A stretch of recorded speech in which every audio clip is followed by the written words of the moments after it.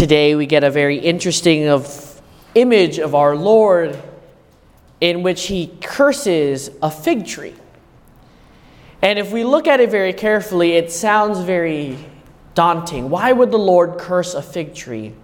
Even though it's not in season to bear fruit, even though it's not time for it to have fruit for anyone to receive. But if we really look at the core of this gospel passage, in which Jesus says, "My house shall be called a house of prayer for all, but you have made it a den of thieves," we truly begin to see why Jesus curses the fig tree. It's to help us understand that each thing, or even our lives for that matter, has a purpose and a mission.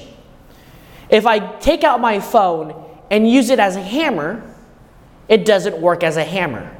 It breaks, it shatters. It's not meant for that.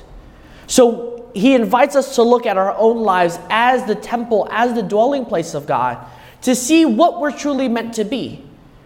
We walk around this world as if the world is what we're meant to be. The world is what we're meant to live.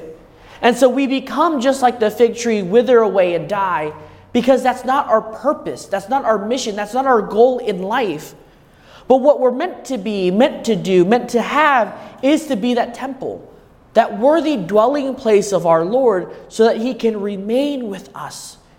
We see he comes into the temple and overturns the tables of those money changers and those selling doves to help us see that the world, the material goods of our life, is not meant for us.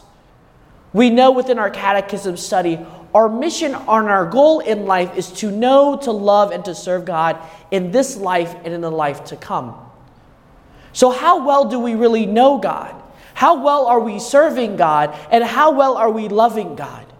If we continually grow and live that out every day, we will begin to bear fruit. We will begin to live out our purpose and mission in life, and we won't be like the fig tree that dies.